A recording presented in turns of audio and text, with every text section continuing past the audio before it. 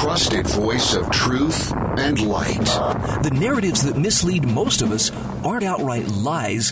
They're the deliberate omission of facts that could give us a more complete picture. And a rally point for those who've accepted the reality that they are not sheep. The world needs your leadership, and the essence of leadership is using your influence wisely, wherever you happen to be standing. This is the Brian Hyde Show. Well, hello there, and welcome to the show. I don't care if you're a longtime wrong thinker or a new listener. I'm really grateful that you clicked play, that you were listening live on one of the many networks that now carries the show. If you're catching it in replay on our Southern Utah stations like KYAH or KDXU, I appreciate however you're getting this. I'm glad you're part of the audience. I'm glad you're giving it a chance, at least, long enough to listen. I have a topic today that I think you'll find interesting. I hope you'll find interesting, because there are a lot of people out there who have opinions, some of them strongly held opinions, about the name Bundy. I'm sorry, I thought I heard heads explode in the distance even as I said that, and I'm not kidding when I tell you there was a time where mentioning particularly the name of Cliven Bundy, Ryan Bundy, Ammon Bundy would simply send people over the edge. And I'm not going to pretend that, and it's hard to understand. It's like nobody's ever heard of them before. It's not like they've ever been in the news. No, they've been in the news. And 7 years ago today was when the Bundys really sprang into the public's consciousness. Now, I got to start out by acknowledging, I know there are a lot of people who have a visceral reaction. I mean, they legitimately feel hate whenever they hear anything about the Bundys. They're welfare cowboys. They're troublemakers, militia. They're out there to overthrow the government. They're so dangerous. I mean, I've heard all of the official narrative of what dangerous, scary people they are. Unfortunately, I have this burden of knowledge that comes from having known members of the Bundy family and having known the Bundy family itself for quite some time. And actually, what happened 14 years ago in Bunkerville, the standoff, and it was a legit standoff at one point, is so poorly misunderstood by most of the public. So I want you to understand, if this is stuff you haven't heard before, I'm not telling you this to make you feel stupid, but I want you to consider that there is a great possibility, if everything you know about the Bundy family came through mainstream media sources, there's a certain narrative that they have failed to fill in a lot of missing places. And I am going to try to fill in some of those places, particularly as it relates to what happened at Bundy Ranch 7 years ago. But I'm also going to do it from the standpoint of someone who has been there, who knows them personally, who has stood at some of these key events throughout the last 7 years, enough that I can speak with eyewitness, point of view. Nobody had to tell me what I know and what I understand about the Bundy family. Now, again, you don't have to agree with me, but I'm just telling you, I'm coming from a position of firsthand knowledge. I am coming from a place where I've actually been there. I've actually gone to the source. And all I'm asking you to question is maybe some of the sources that have painted this amazing one-dimensional cartoon of, this militant rogue family that flouts our laws and hates the public lands, and I think you'll see what an incomplete picture has been provided. I'll let you decide what the motives are. I don't really care. All I know is there's a lot of untruth about what happened, and I'm going to do my best to clear some of that up on today's broadcast. I hope it's helpful. It's going to be controversial. Some people they're going to call me everything but a child of God, and that's okay, because you know what? I've been there before. I've been barked at by bigger dogs than you. I'm still here. Everything's good. But this is a story that needs to be better understood. And I think it's actually becoming a story again because Ammon Bundy is facing some very interesting legal jeopardy. And the state of Idaho is now actually focusing its need for submission. They've got to bend him somehow. And so they've issued an arrest warrant. They want to deny him bond. You know what he did?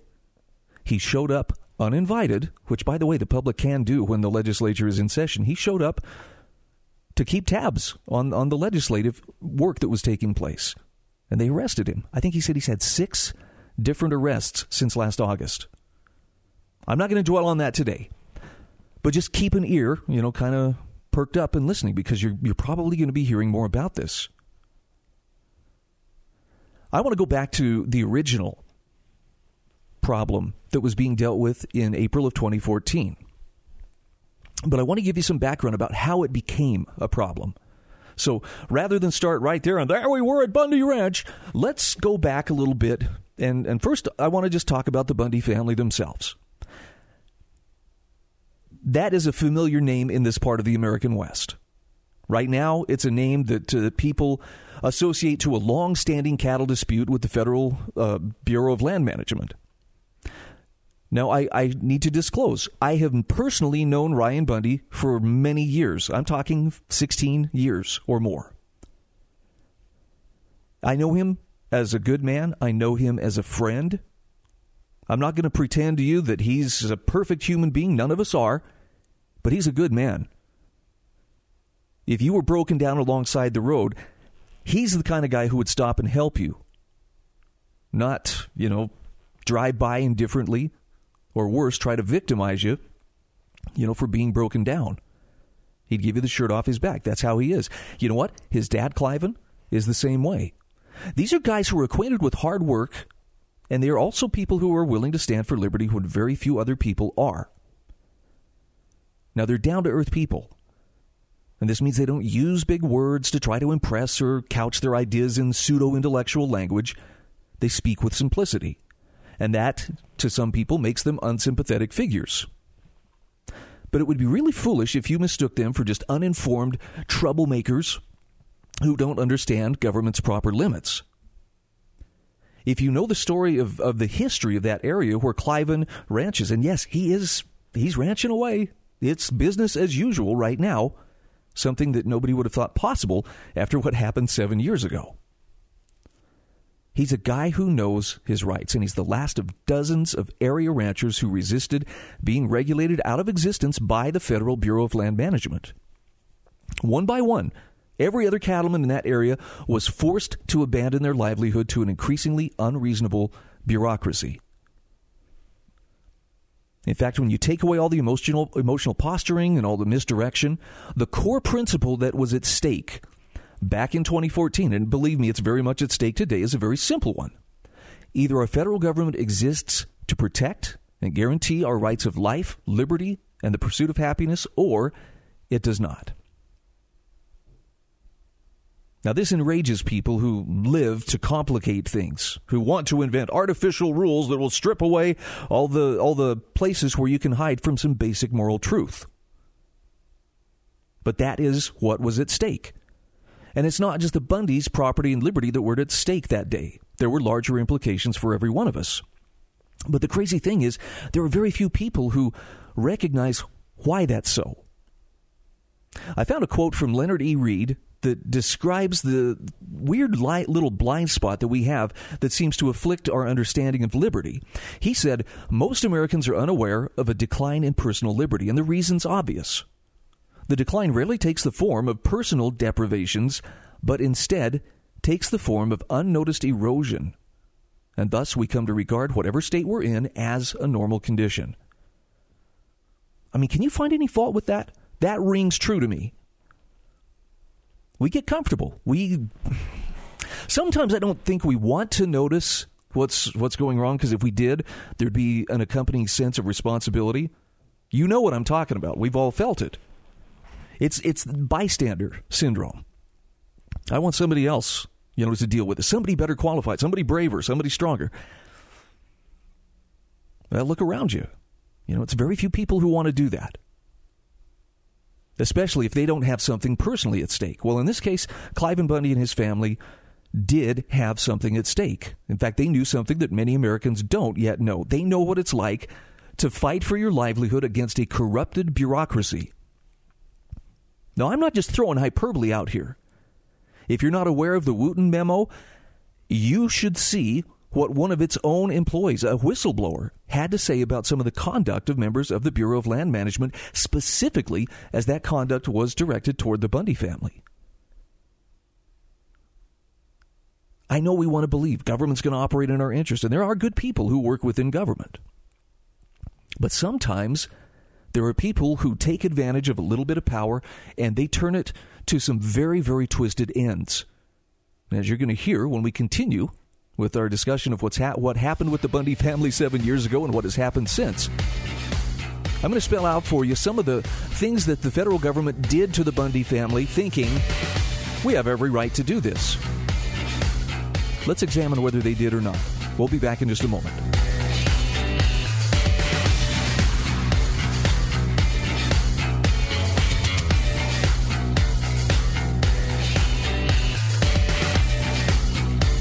This is the Brian Hyde Show.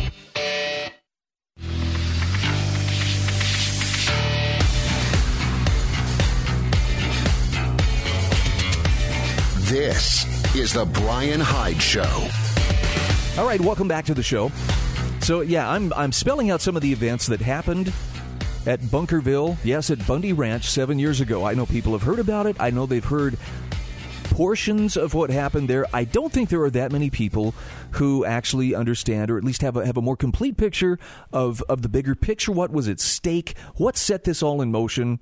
Again, I have the experience of being personal friends with the Bundy family, starting with Ryan for probably the last 16 years. I was well aware of what was going on with him and the BLM, although I have to admit, I really didn't understand the process. It can be complicated.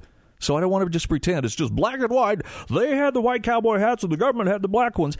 I'm not trying to simplify it in that way, but just there are some things that have to be understood about land rights. And you have to have some historical perspective. And one of the things you need to understand is that the law hasn't always been the complicated bureaucratic morass that it is today. But water and forage rights, as well as a host of other land use rights, are all based in the legal concept of beneficial use.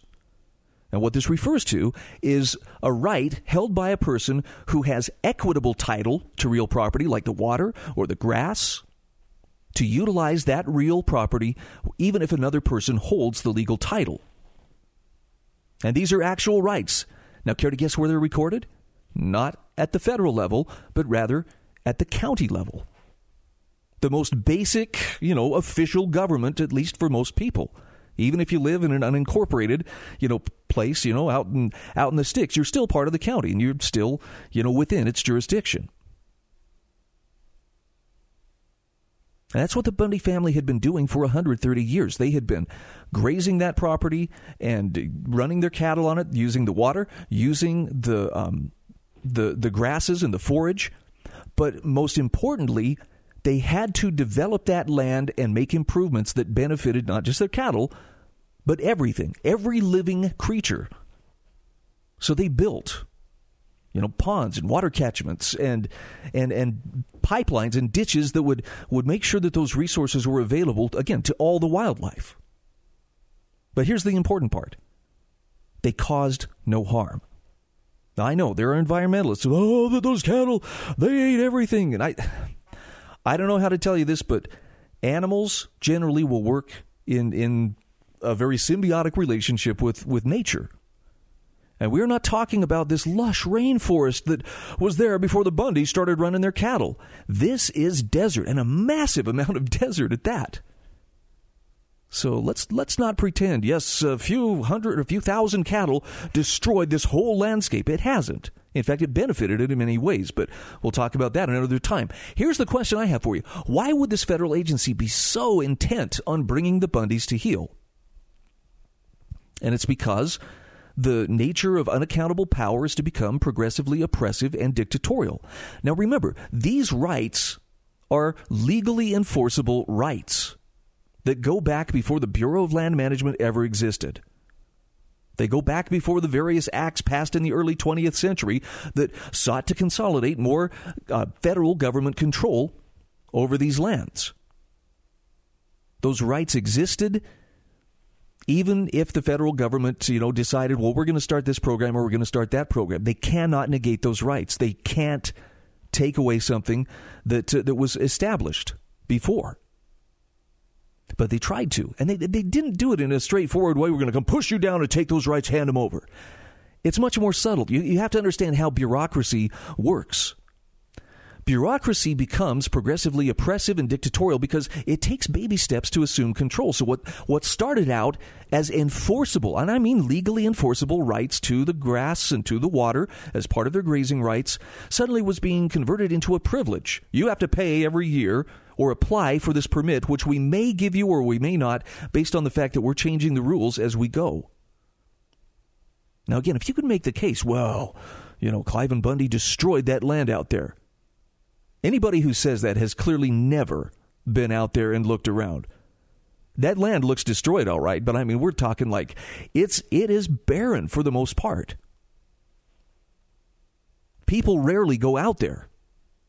But at the same time, there are natural resources, and actually, there is a surprising amount of beauty and life to be found out there. But Cliven Bundy got tired of paying a bureaucracy which was just asserting more and more control over him and clearly trying to put him out of business, as he witnessed rancher after rancher in that area going out of business. They just couldn't comply with the costs and with the bureaucratic overhead that was being charged. It was all focused on finding ways to rein them into where they could not do what they were doing.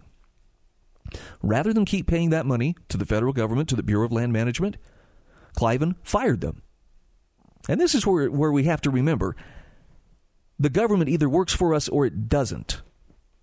And in this case, it was no longer working in his interest. In fact, it was trying to do everything it could to put him out of business. And if it's not even above board.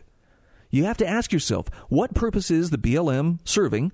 I mean, is it protecting rights? Is it protecting property when it issues really complicated legal rules or proclamations looking to restrict public access to these public lands? And believe me, there is an army of bureaucrats in there that their job is to make sure it's complicated. Is the BLM serving the American people by making rules when nobody's looking?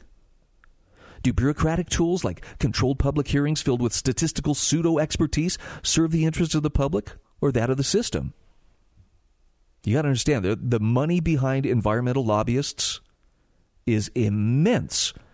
And politics loves to divvy up the spoils.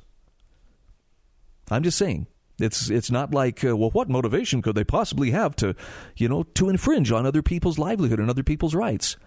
Well, you buy the right politicians, and money will buy influence from politicians. I'd recommend take a look into what the more rabid environmental movements and activism consists of. I'll tell you from firsthand experience, they are some of the most maniacally committed ideologues I've ever seen in my life. And I don't mean in a good way. I mean, like, there's influence, there is power, there is money at stake, but it's about controlling people. I'm compulsion, just compulsion to the core. They don't care if they ruin people's lives. There's some truly evil stuff. Some of the worst human beings I've met were a part of that movement. And by the way, I'm not trying to smear everybody who cares about the environment as being one of those people. I think we all appreciate beauty. I was just in southern Utah over the weekend. A lot of beautiful national parks, just gorgeous land, a lot of public land down there. And it remains one of the most beautiful places in the whole state, and we've got a lot of beautiful scenery here. So I'm grateful for those who want to preserve those things. I am not grateful for people who would use the system to try to destroy other people, either their livelihoods or their lives. And this is what was happening with the Bundys. Bureaucracies raise the question, shall the people govern themselves or be at the mercy of elitists and bureaucrats and activists in some far-off district, and they're the ones making all the decisions for us? Who is the servant? Who is the master? I remember Michael Rosef writing, "A bureaucracy can outlast a person and wear him down. Only a very unusual and heroic member of the public is willing to spend his or her life fighting these bureaucracies and rousing the public." So while I understand there are people who see Cliven Bundy as, he's just this selfish old rancher, I'm telling you, he's a man who understands what his rights are and what your rights are, and was not willing to stand by and have them taken from him. Something I learned from the Bundys is that your rights are only as good as your willingness to claim, use, and defend them, and that includes grazing rights such as the one he possesses. Now, we're at a really interesting stage of the American culture, the political scene, the swing back into authoritarian behavior. Well, it's not going very slow, is it, right? I mean, it's like snapping back like a rubber band. I think it's a pretty safe bet. The feds are going to want another run at the Bundy family.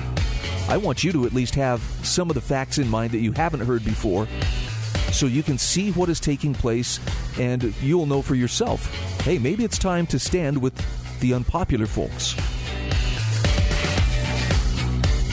This is the Brian Hyde Show.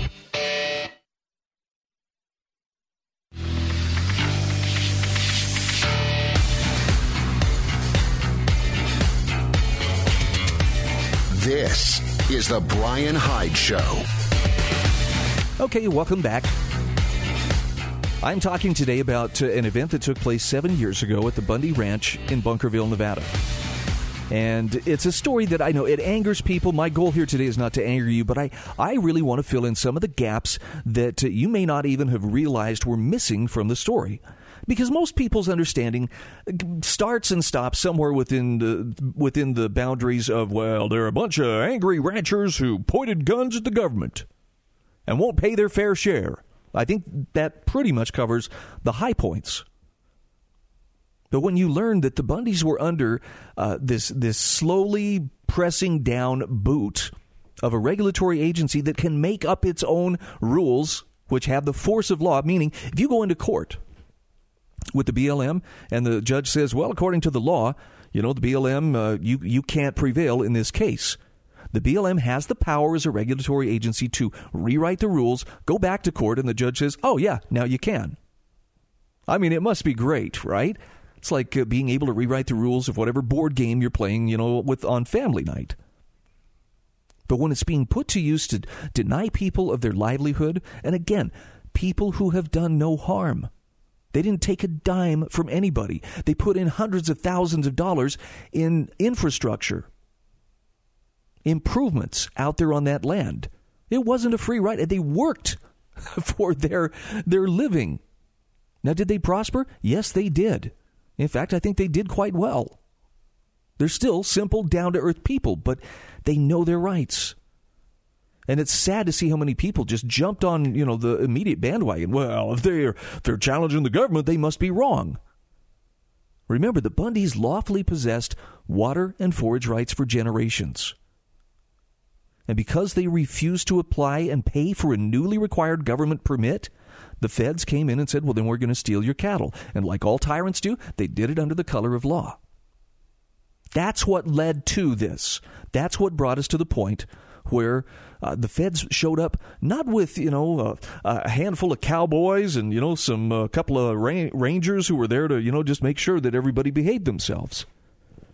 No. They brought a 200-man militarized task force. And when I say militarized, I don't mean these guys were dropping out of Blackhawks. But I mean they traveled like a military convoy. All of their law enforcement vehicles, guys in, battle rattle and rifles. I mean, they came like they were prepared for infantry action. It was crazy. They traveled, like they were driving through the streets of Mosul in Iraq, breakneck speed, lights and sirens going. We don't laws, they're for you little people. We are powerful, important folks, and we have places to go. I mean, they set up a military-type compound. I saw it with my own eyes. They put men on every high place with rifles. They shut down over 6,000 acres of land that had been open to the public. It's crazy. And look, I got to tell you, I didn't really understand the scope of what was going on. Ryan had kept me and some other friends in touch, in tune with what was going on and telling us, hey, they're coming after our cattle. But at the time, we didn't understand the gravity of just how hard the government was coming after them. When is the last time you heard of a militarized task force. I mean, this was like, we are going to go take down El Chapo kind of task force. They had the FBI hostage rescue team. No, I take it back. I don't think it was HRT. It was one of their elite SWAT teams, though. Maybe it was HRT. They had some of the top FBI SWAT members. They had LAPD SWAT out there to train their guys, to make sure that their guys were well rehearsed and could work together, understood the basics of what they needed to know. That's combat. Why would they need that?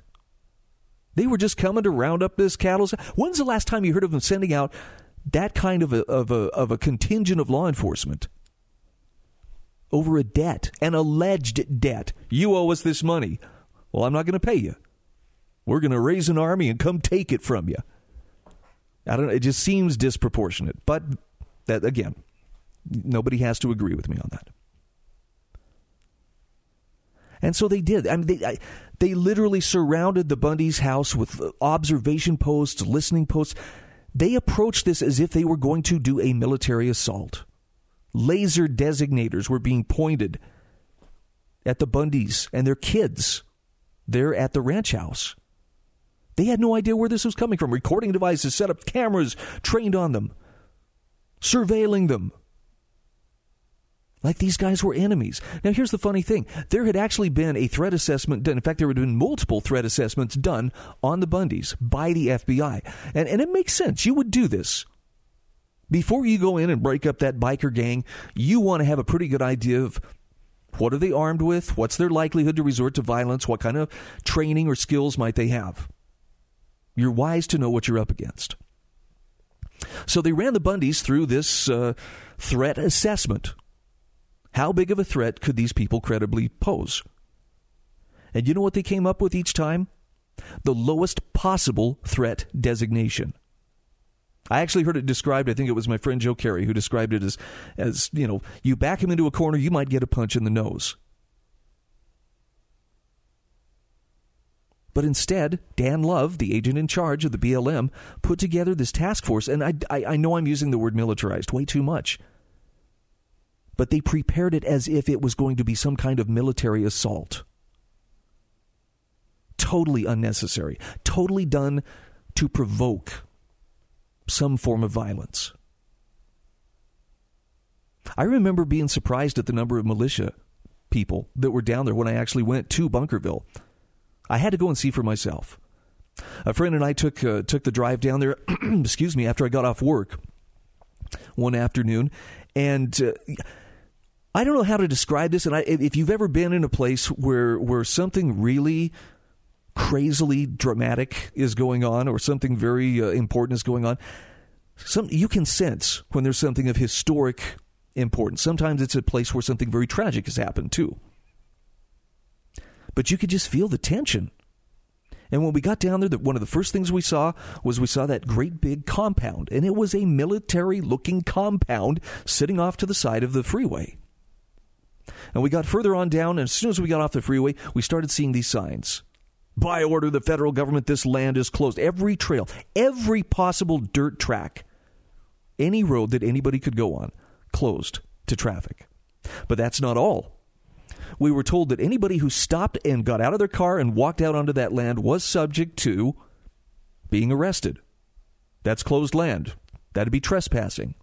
And we'd actually seen earlier in the week Dave Bundy beaten up, arrested, simply for videotaping these BLM workers and the contract cowboys who were there to take the Bundy's cattle.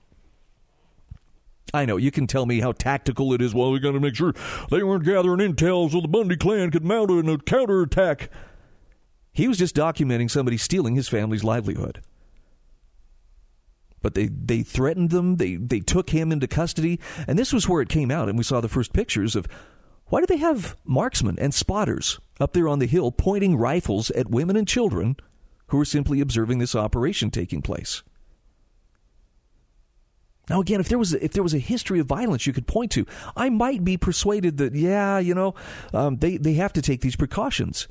But they knew what they were dealing with. And I know, but somebody asked Cliven, what are you willing to do in order to keep your cattle? And his answer was, whatever it takes. Don't you think it says something about the mindset of those bureaucrats? That the first interpretation, the only interpretation they could possibly impute into whatever it takes would be to mean he's going to murder people in cold blood if they come up against him. Now, look, I'm not a psychologist. I'm not even an armchair psychologist, so I just have to ask you, though, could that be some projection going on? Is that what they would do? Because it's what they almost did. So they sent this force in there. They had tased Ammon and roughed his aunt up and thrown her to the ground. When the protesters started noticing dump trucks full of stuff coming down out of the hills, they were concerned that perhaps the cattle were being killed and being trucked off. But no. In addition to confiscating or rustling the Bundy's cattle, which was what the extent of the court order authorized, the BLM was sending in backhoes and tearing up the infrastructure, the water lines, tearing up the ponds, tearing up the tanks, and they were trucking out the wreckage of all this hundreds of thousands of dollars of infrastructure Cliven had put in over the last 40, 50 years. I'm a pretty open-minded guy, but I have a hard time seeing why that was necessary. When we come back, I'll wrap things up here and just tell you that, I know a lot of people feel that the most important thing that happened that day took place at the overpass. I'm going to beg to differ, and I'm going to describe what happened in the years since. Some of you know the story. For those who don't, I'll fill in the blanks, and I'll have some great things in the show notes at thebrianhydeshow.com.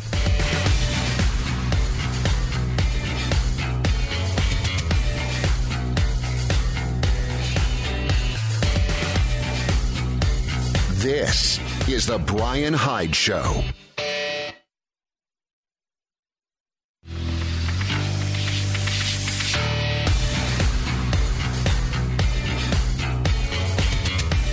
This is The Brian Hyde Show. Okay, welcome back to the show. Let's wrap this up here.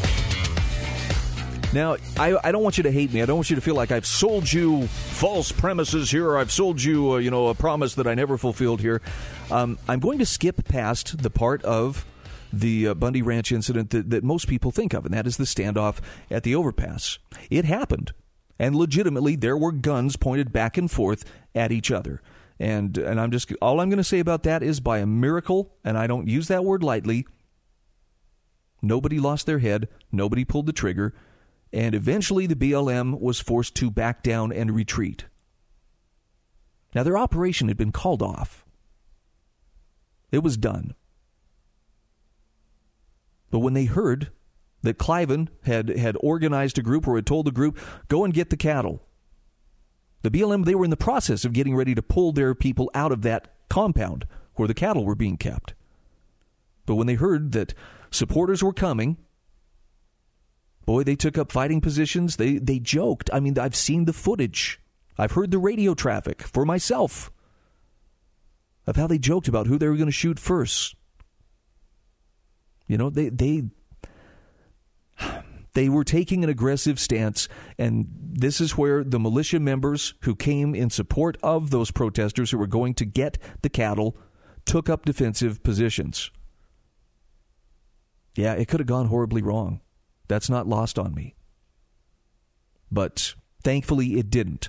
Now, I am going to say one thing about the most important event that happened that morning was not there, or happened that day was not that afternoon at the overpass. It was that morning. And it had more to do with Ammon and Ryan and some friends who were there to seek out some spiritual support. I wish there was more that I could tell you, but I will just tell you that it was the Bundys' faith in God that got them through the next few years. And that's what I want to talk about next. I want to talk about what came after that. But it starts with a prayer that was offered there at the Bundys' home that morning, prior to the rally that took place, prior to the speech that Cliven gave where he demanded that the sheriff, you go gather up the guns from all those BLM people and you bring them here and deposit them right here so we can destroy those guns. And I mean, Cliven was righteously ticked off. And at the time, I was very worried that he was in the wrong for what he was doing. Having learned what I've learned, having again gone to the source, having sat through their trial, I'm convinced they handled that as best as it could have been handled. There is no perfect way. There's no way that it could have been done and everybody would have nodded their heads and said, "Ah, yes, well played, old chap. Yes, we can all agree. That was just dandy."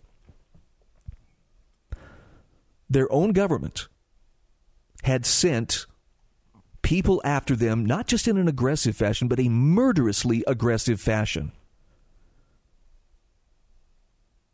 And people showed up to defend them, and very nearly had to. Now, of course, the occupation of the Malheur Wildlife Refuge in defense of the Hammond family, who at the hands of the federal government were sitting in prison, perhaps unjustly. The first judge certainly thought so. Would not apply the full sentence, but again, another story for another time.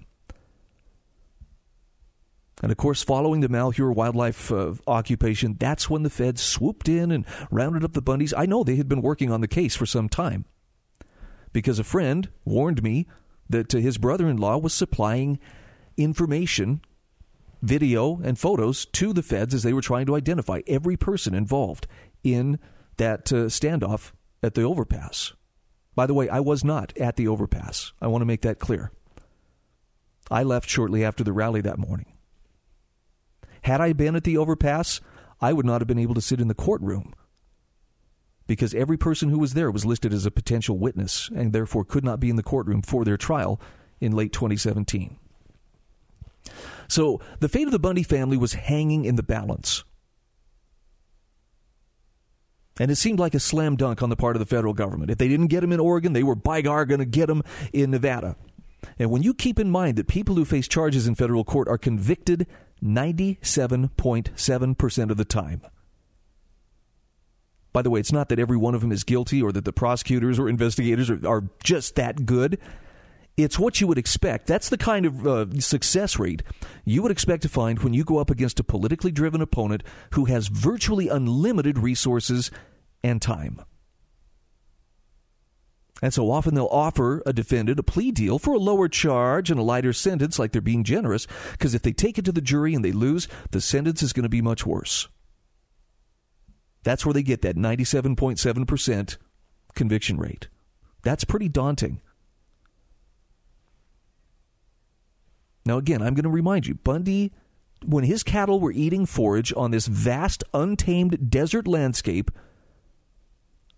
I'm absolutely at a loss to explain how that victimized the American people in the slightest, particularly given the improvements and infrastructure that Cliven himself had put in there, not just to benefit his cattle, but every living thing.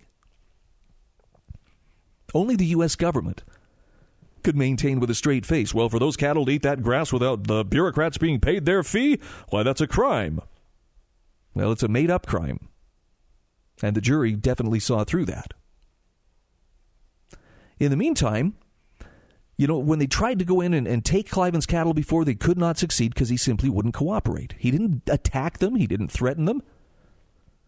But Dan Love went in there with the purpose of setting the Bundys, you know, in their place. He gave the orders. These are his words. Kick them in their teeth. They were tasing. They were manhandling, pointing loaded firearms at innocent people, setting the stage for conflict. It's like someone wanted to provoke a deadly confrontation. And this all came out in court.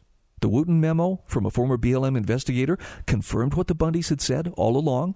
A second Wooten memo, which as far as I know is still sealed, could shed further light on what the BLM was up to. But right now the feds are keeping that under wraps. And when the Bundys reached out for help, their fears of another Waco-style massacre at the hands of overly zealous federal agents were not unfounded. By the way, can I just point out, one of the agents who was part of and posed over the ashes of the Branch Davidians, like literally posed over pictures of their charred bodies, is being nominated to head up the ATF. That'll be interesting. The people who came to help the Bundys, by the way, are among the finest people I've ever met in my life. The people who answered that call were not madmen. They were not malcontents. They were American citizens who firsthand witnessed what out-of-control government can become. And the fact that they backed down an armed mob of government aggressors without firing a shot is as much a miracle as it is proof of the fact that firearms in private hands are an effective check on tyranny. So why didn't the federal government make its case? I mean, come on, it should be slam dunk. Were the people there? Did they point their guns? They definitely did. But when jurors heard what had been taking place, when the truth was allowed to come through, and by the way, the courts tried very, very hard, particularly in the first couple of Vegas trials. They did not want to get the truth through. They would not let the defendants speak to anything that could explain their frame of mind, why they went there in the first place, why they did what they did. And the jurors recognized it for the tyranny that it was. I mean, it took 4 long years for the truth to emerge from darkness, but when it did, it set the Bundys and others free.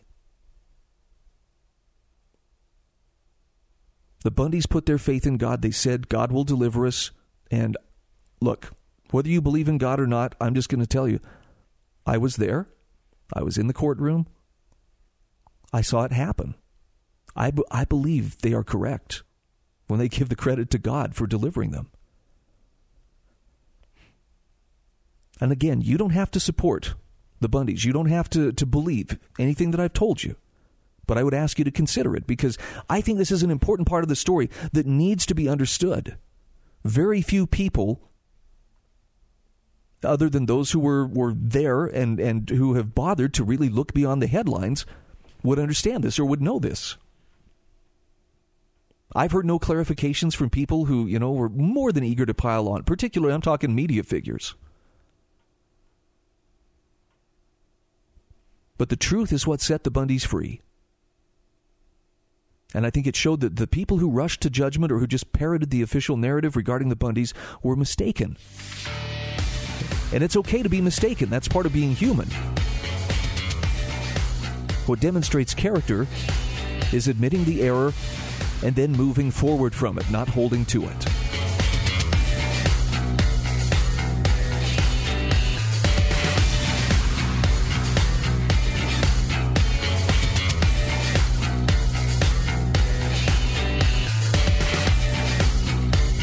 This is the Brian Hyde Show.